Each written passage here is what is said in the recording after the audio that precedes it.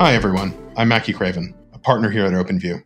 As a VC firm, we invest in business software companies at the expansion stage and work closely with their teams to help them build large and enduring businesses. This season of Build is dedicated to a topic we've become increasingly passionate about: product-led growth. Each week, I sit down with leaders from PLG companies to find out about what it took to build and scale their businesses, advice they would give their younger selves, and some pretty fun and surprising facts along the way. Now, on with the show. On today's episode of Build, we learn about the principles on which Clearbit was built with co-founder, CEO, and Office DJ, Alex McCaw. He shares his perspective on transparency, work-life balance, how he learned to love management with the help of his executive coach, and the framework he uses to come to a solution when there's a disagreement. Well, look, Alex, thank you so much for taking the time to join us on Build. We've gotten to know each other over a number of years. I'm really excited to spend some time today talking about you and about Clearbit and how and why you're building the company that you are. But maybe just at the beginning, so everyone's got similar context, it'd be great if you could just introduce Clearbit and share a little bit about what you're building. Absolutely. Well, thank you so much for having me on today. So essentially what Clearbit is, at its core, is a data company. We track every other company in the world that has a website, and then we sell basic facts about those companies. So that could be size, location, category, market vertical, etc. And most people use this data for lead scoring, qualification. And really, this is just the tip of the iceberg for what we do. We have about 5 different products at this point in time. Everything from de-anonymizing IP addresses, seeing who's visiting your website, to finding net new prospects. Basically, anything to do with people or companies, we do. Would it be fair to say you're taking steps forward and helping democratize, data and accessibility to data about entities, again, people and companies on the internet? Well, there's one fundamental truth, is that every company needs data. And that's one of the reasons that I started a company in this space, is because I just felt like data was the future. And having these really personalized experiences, when you go to a website, the landing page is personalized. When you sign up, all the copy is personalized to your role and your seniority and what kind of company you work for. And then having a really personalized conversation with a sales rep. I think those are all part of the future of how modern sales is going to be done. It totally makes sense. But going back, I think it's one thing to have an observation and have a hypothesis, and obviously a fundamentally different thing to decide to do something about it, to found a company and ultimately bring something into this world, both a product and organization, and to have that impact. So would love to hear a little bit of how and why you decided to tackle this and build Clearbit. Well, that's a great question. So this is going to sound a little unusual.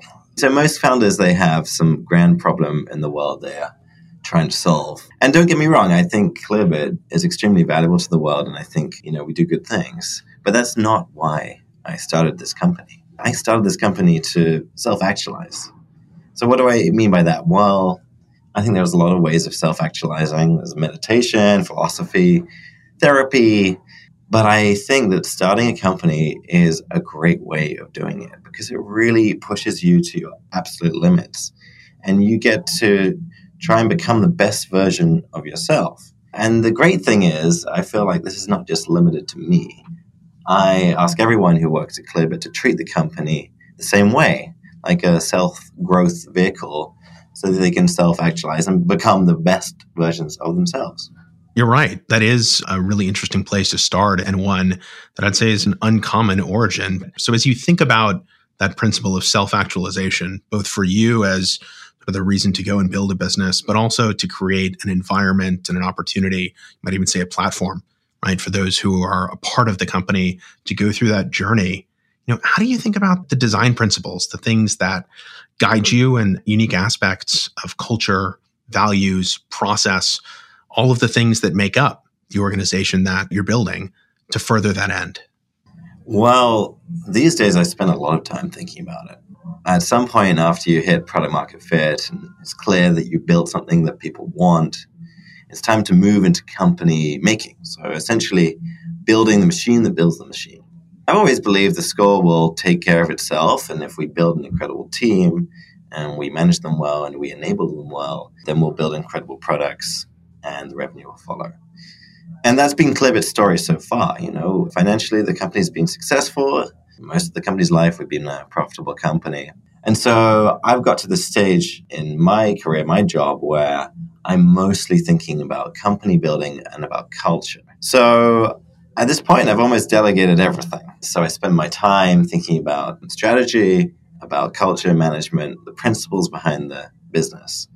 I call these the 6 pillars of Clearbit, and I can go into them if you're interested.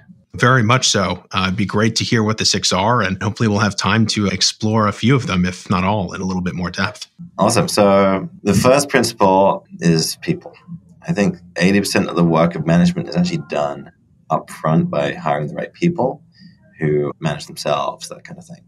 So I get fairly involved in the hiring side of things. We have a whole set of principles for how we hire, how we do culture checks, that kind of thing. Second pillar is autonomy. So I think the secret to a happy team is treating them like adults. Default to trust, delegate.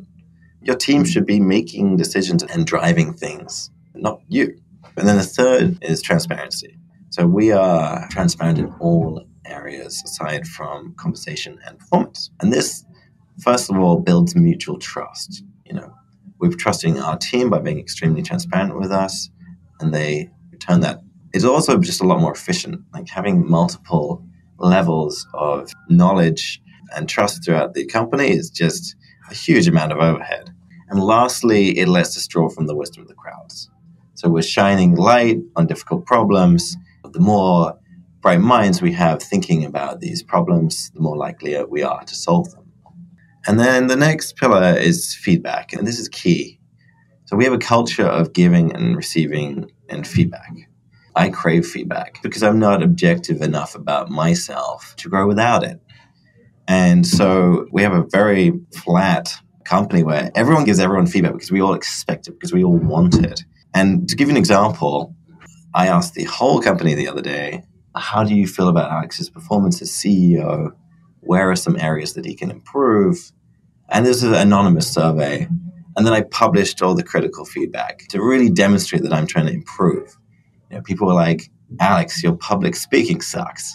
So I was like, okay, well, I'm going to get a public speaking coach and improve that. But without that kind of feedback, I just wouldn't have improved. And then the next pillar is health. Honestly, this is number 1. It's the most important thing. You don't really have much without it. And I think the issue that I have with the idea of work-life balance is it implies the two are kind of diametrically opposed to each other. And I prefer this idea of work-life harmony, where you look at the whole thing holistically and you try and integrate health into your work life. So at Clearbit, that means things like really healthy lunches. We have a couple of chefs on site cooking for us, great perks around gym, stipends, the best health insurance we can find, untracked vacation. We actually give everyone a therapist. We offer therapy for everyone. And then we're very flexible. We don't track your time in the seat. And this means that if you have a different schedule, let's say you need to drop off your kid, you can do that. It doesn't matter where you're working from. So health is one of the key ones. The next pillar is management. And this is the last pillar. So most companies, and certainly most companies our size, are about 100 people at this point, they don't put that much thought into management and training. You'll get a lot of circumstances where ICs, individual contributors, are promoted. You can't see this, but I'm saying promoted in air quotes because I actually think it's a completely different career choice. They're promoted into management and they're not given enough training. And then it's a crapshoot when you join a company as to which manager you get, if they're good, if they're bad, if they've been trained or not. But your manager is so key to your entire experience at a company. And so it's so key to get that right. So I spend a lot of time on management training. We have a whole management handbook that we use internally. We have this set of principles called conscious leadership. And there's a whole book about this that we ask everyone to read before they join the company. And it's this incredible framework for running your life, for being curious rather than trying to be right all the time. Those are the 6 principles behind Clearbit. Well, Alex, I really appreciate you walking through each of those, right? People, autonomy, transparency, feedback, health, and management, I definitely want to dive into one of the things you talked about around harmony, not work-life balance, but being able to integrate and live one's life. And again, aligns very well, I think, with sort of the self-actualization idea that you started Clearbit around. But maybe even before we dive in there, how did you come to these 6? What was the process you went through, either iterative building the company or sort of grand vision on a whiteboard, to get to these pillars that now guide what you do and what your team does as you grow the business and as people, you grow in the business? I like to say that I was incredibly prescient, and I thought about this all before I started the company, but honestly, it's been this organic thing that's evolved over time. Part of it's related to my experiences working for other businesses, but a lot of this comes just from the people here. So I asked everyone at Clearbit, again, we have this anonymous survey system. It's one of the best tools that I have, and I can ask them these questions. And I asked them, what do you love about working at Clearbit? And these were the core things. I would say when we were about 20, 25 people, I went through quite a transformation. Up to that point, I'd been engineering for way too long. I've been building out a lot of our products. We were 3 years in at this point, and I'm still coding. And honestly, not being a great CEO, I realized I had to stop this at some point, and I kind of went cold turkey and I stopped programming one day. And then I got pretty depressed, honestly, because I was like, well, what else do I have to do? I'm not sure I really like this management stuff. I don't know if I want to be CEO, that kind of thing. And then I got this exec coach, this guy called Matt Mashari. And this guy is incredible. He has helped some of the best companies on the planet, from Coinbase to Y Combinator to Plaid. And we were lucky to get him in pretty early on. And he sat down with me for about a month in all my one-on-ones, just really training me, helping me become a much better manager, and really seeing the love in management. He's actually written this book. It's called The Great CEO Within, and it is just available free online. Just Google that and you'll find it. But I think it's just the best book on how to build a company, and we've essentially structured Clearbit around this book. Wow. It sounds like an incredibly both powerful and inspiring journey. And I have to say, that moment of being able to go cold turkey, right, on writing code, on the thing that perhaps carries you to that point, and having the ability to recognize that's not what was going to carry you and the business forward, is both common in general, but incredibly hard as a transition to go through. Yeah, I think it is hard. And I think, honestly, less technical founders make better CEOs because they give up coding a little earlier. For me, it was a really tough transition. And so one thing that you'd mentioned, particularly as you were talking about the pillar of management, was this idea of conscious leadership.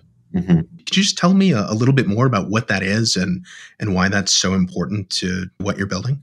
Well, there's this thing called conscious leadership. There's a whole book behind it. It's called The 15 Commitments of Conscious Leadership.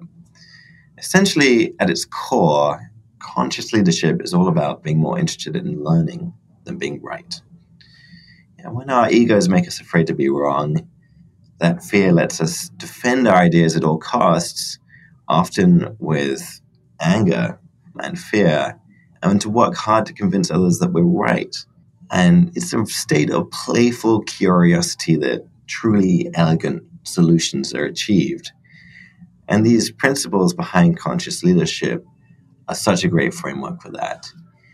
At Clearbit, we ask everyone to read the book before they join, and then it just gives us the shared vernacular when we're talking through ideas.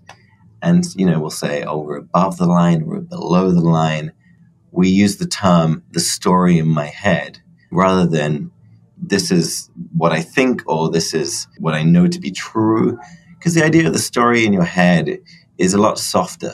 We all have these stories in our heads about relationships with each other and each other's motivations, but that's all they really are. They're just stories in our head, and we have no real way of knowing if they're true. And thinking about problems with this framework actually really lets you come to fantastic solutions just because you're being driven by curiosity rather than your ego. That's great. And as you were starting to describe the most basic concept there of conscious leadership, right, which is around that, you put it as sort of playful curiosity, really trying to figure out what is the right answer or what is closer to perhaps a truth in between us rather than the story in our heads, really ring to a lot of bells just around the process of doing first principles analysis, right? Or sort of what the best analytical teams can do. And so as you think about both as an engineer and as someone who's gone through those processes and how they translate into management, either sort of through the conscious leadership framework or without, be really curious to see, what the parallels are that you see, or even if those two things in your mind are as closely related as, let's say, they sounded to me. Yeah, there's a lot of parallels with principle-based thinking. What I've found is that we all like to think that we think from first principles, but ultimately there's a lot of emotion in there as well. And it's really hard to remove that. I think having this framework of curiosity and this shared vernacular helps really understand when you're being really affected by some emotion and being motivated by some emotion and being able to express that properly rather than just trying to pretend that emotions just don't exist. One of the principles is exploring the opposite. And the Wright brothers, whenever they had a disagreement, what they would do is they would take the side of each other. They would swap sides and try and argue each other's side. And that way, they would try and remove some of the ego around it about who's right, who's wrong. And I found that this is a great framework for actually coming to good solutions. It absolutely is. As you look at operating Clearbit with these core pillars, how do you see that has affected the way you build your product and the way you expose your product to the world and the value you look to deliver there? Well, we're a really product-driven company for sure.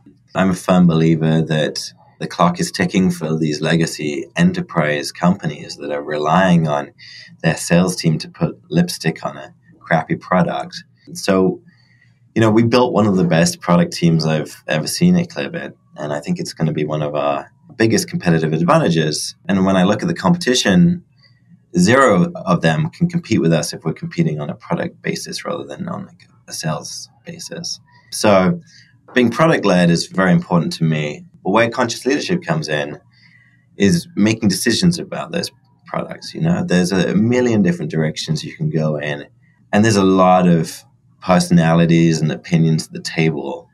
And trying to build the best possible product, that requires a lot of curiosity and checking your ego at the door.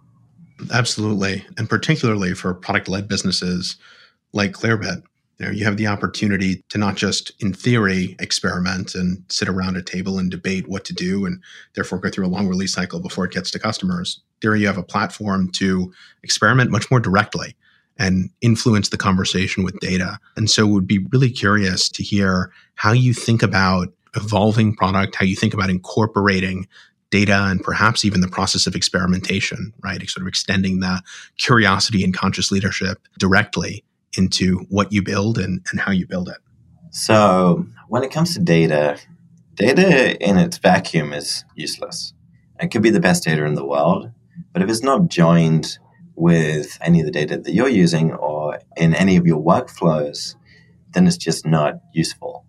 That's how I think about data. I want Clearbit to be really integrated into your whole stack so that you can use our data throughout the whole thing to make really good decisions.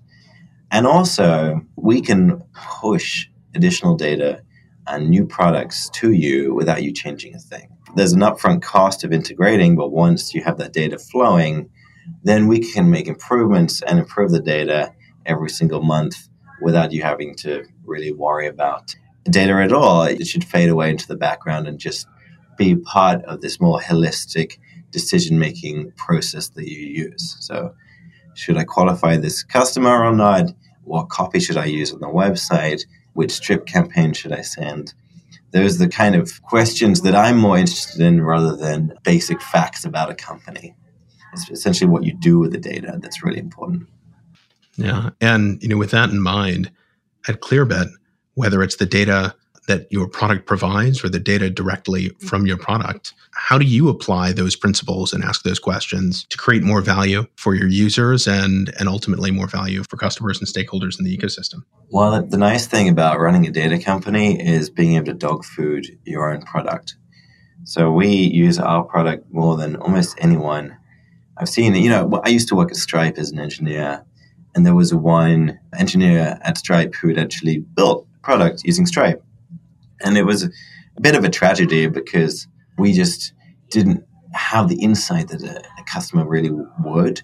And at Clearbit, the nice thing about this company is that we can use the data and dog food the data all over the place. So we're often the first people to use data in a particular fashion, and then we productize that. And a good example of this is our homepage and sign-up process.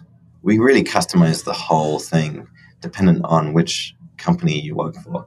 So we use our technology to de-anonymize IP addresses, figure out which company you work for, and then customize the copy on the homepage. So dependent on the market vertical, the size of the company, we show you different things. We'll show you customer stories that are specific to the company that you work for. So testimonials that are in the market vertical of the company you work for. And then when you sign up, we autofill that sign-up form with as much information as we can. And if we can answer a question rather than asking you, then that's one less form to fill in. And then once you're signed up, that entire dashboard is customized based on your company information, the technology your company uses, your role and seniority. Are you in sales? Are you in marketing? Are you an engineer? We'll send you different emails. For engineers, they get an email with a code snippet in it. For marketers, they get an email with information about our Marketo integration. For sales reps, we give them this free Chrome extension that we've made that lets them use Clearbit instantly. And then for sales leadership, we point them to our Salesforce integration. So we have this completely customized experience. And that extends as well to all forms of communication, like ads, for example. Ads are just another type of communication. As soon as you sign up to Clearbit, we'll put you in a cross-sell ad campaign to show you all the other products that we have to really make sure that you're making the best use of our product base. That's really interesting. And it goes back to what you're talking about, at the beginning around providing increasingly, customized, but also therefore, really helpful experiences for folks who are on the web and are certainly in this case looking to explore, learn more about, and get the most out of, Clearbit. One of the key principles that we've seen some of the most successful product-led companies apply is this idea of focusing on customer success throughout the journey with a prospect, with someone who's just started to use the platform, and with those that perhaps are the largest or most dedicated users, as opposed to thinking about, let's say, marketing, sales, support, success, some of these traditional disciplines is different. It's one kind of communication with the customer. So it sounds like that's something that you look to embody as well. Absolutely. Some of the other, I would say maybe two of the other characteristics we see most commonly are A, delivering value before you look to capture value, and B, really sort of building these systems of experimentation. And so you can figure out, what are the best ways, really, A, to deliver value, and B, to guide a prospect, a customer through their journey to be able to get the most value out of using the platform. And so curious if either of those, sort of ideas resonate with you. And if so, things you might be doing at Clearbit that either have worked really well or maybe even some things that you've tried that maybe haven't worked as well towards those goals. Yeah. So I think one interesting thing that we've started doing, and we totally ripped this off from Superhuman, was rather than deploy new products and have extremely wide betas to, we've thousands of customers at this point. And when we're doing product development, traditionally we've just opened them up to everyone. But the problem with that is that you get a lot of noise and you get less signal. And some of these companies are really just not well suited to the product that you're building. And it was when I read that Superhuman blog post on First Round's blog, when they talk about how they had a really small beta and they were iterating with it for, I think, almost a year, that really resonated with me. So we've started doing that. So we have a whole new product development cycle, we have about 50 companies that we've been beta testing some of these new products with, and it's quite a commitment for them to be a beta tester to us. We ask quite a lot, but in return, they get to develop these new products exactly as they see fit. Their feedback goes straight back into these products, which they're finding really useful to run their sales and marketing stack. So we've reduced the size of the beta to about 50 companies, and we extended that beta to really hone in the product before we launched it. It makes a huge amount of sense and is maybe a bit of a harken back to some of the more, let's say, legacy or traditional enterprise software companies have done, overtaking a small set of highly trusted relationships and dogfooding a little bit with them. How do you handle the communication cadence and integrate feedback from the folks in that beta with your product team and with your engineers? So we do calls with them. We do Zoom calls. We have a shared Slack channel with them. We use FullStory to track their activity on the site and play it back so we can see if there are any UI issues. We'll even get them around the office for drinks and chat to them and talk them through the whole process. So there's a lot of collaboration there to try and build the best possible product.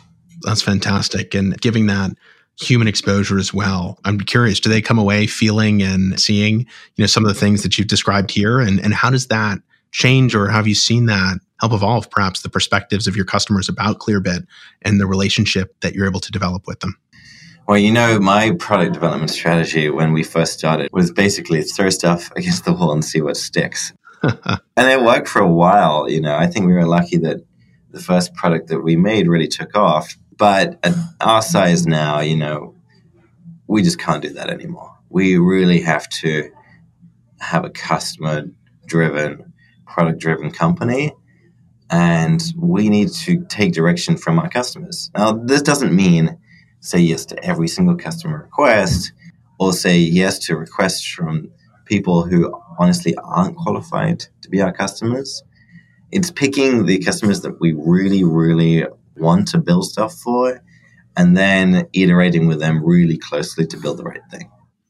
In that vein, as you think about your perspective when you started building Clearbit versus where you are today, you obviously talked about the journey as a whole, talked about a pivotal moment in that journey where you decided to go cold turkey on coding, to really think more about what it meant to be a CEO and to build this organization. What advice would you give to yourself before starting the Clearbit journey that you frankly probably wouldn't have listened to then, but might have been perhaps the most powerful or sound piece of advice that you could have given yourself those many years ago? Get a therapist, get an exec coach, and then more strategically, don't be penny wise and pound foolish. It's an English saying we have, but at some point as a CEO, your job becomes about investment, making the right investments. It's something I've struggled with for a long time is actually, we're a very frugal company. We've been profitable for a long time. So making those right investments has been difficult. One of the major mistakes I made was not hiring enough on the sales and customer success functions. If I was going to do it all again, I would front load a proper customer success function, probably even before we build out our sales team. And what are the things that you experienced as a business now that put that front and center, both to think about hiring sales and customer success earlier than you did, but in particular, the idea of putting customer success ahead of sales, right? As really that first group focused on engaging with your users and with your customers more broadly? Well, the nice thing about overhiring for customer success is that it's really hard to actually overhire because A, your sales will always catch up with your CS team, and B, it's not a bad problem if your customers are getting too much attention, right? On the sales side, you can definitely overhire and you can out-hire your leads, and therefore, your sales team are sitting there twiddling their thumbs. But on the customer success side, I don't think you can make an under-investment there. I think you should really build out that function. It's actually a really hard muscle to flex. It requires a lot of training, very specific people. So I would get started building that out as soon as possible. Yeah, I think that's incredibly sound advice.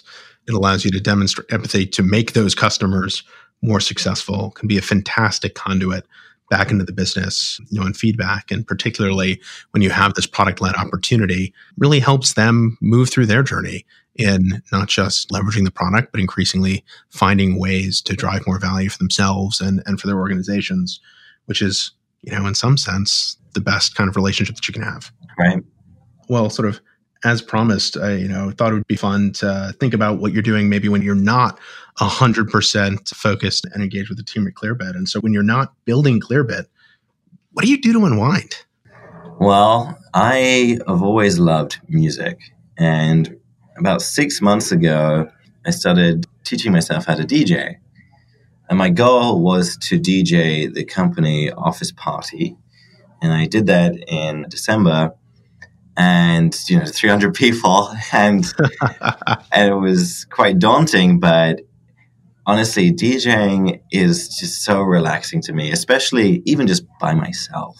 Late into the evenings, I will just mix music that I love and really unwind in the office. I have a whole DJ set up in the office, and I'll DJ late into the night. That's awesome. Has your team given you a DJ name? Oh God. I have a really silly DJ name. It's DJ Rose. And I even have a SoundCloud that you guys can check out. Awesome. We'll make sure to include that. And I guess I can't not ask, how did DJ Rose come to be? I really like Rose. That's the best answer. It's funny, my father's a professional musician, but I think those genes skipped a generation, or at least I'm hoping they will, because they definitely missed me. And so I ended up finding myself on the squash courts, which is something one of my closest friends ended up getting me into in university. And I haven't quite been able to put it down. Something about that little black ball takes my mind off everything else. But DJ Rose, I'm going to have to check that out on SoundCloud. That's awesome. Well, thank you. Well, look, Alex, thank you so much for joining us on Build today. It was wonderful to hear about your own personal journey, the pillars that you're using to build the company and really the culture and people that are a part of it. And you've given me a great pointer on where to hear hopefully some awesome beats. So all in all, thanks. Well, no, thank you. I really loved being on here. Thanks for tuning in. Make sure to subscribe to Build on iTunes, Spotify, or your favorite purveyor of podcasts. You can also follow us on Twitter at OpenViewVenture and subscribe to our newsletter that's read by over 100,000 SaaS operators every Saturday morning by going to openviewpartners.com/newsletter. Also, while you're there, check out new content daily on our blog. Until next time,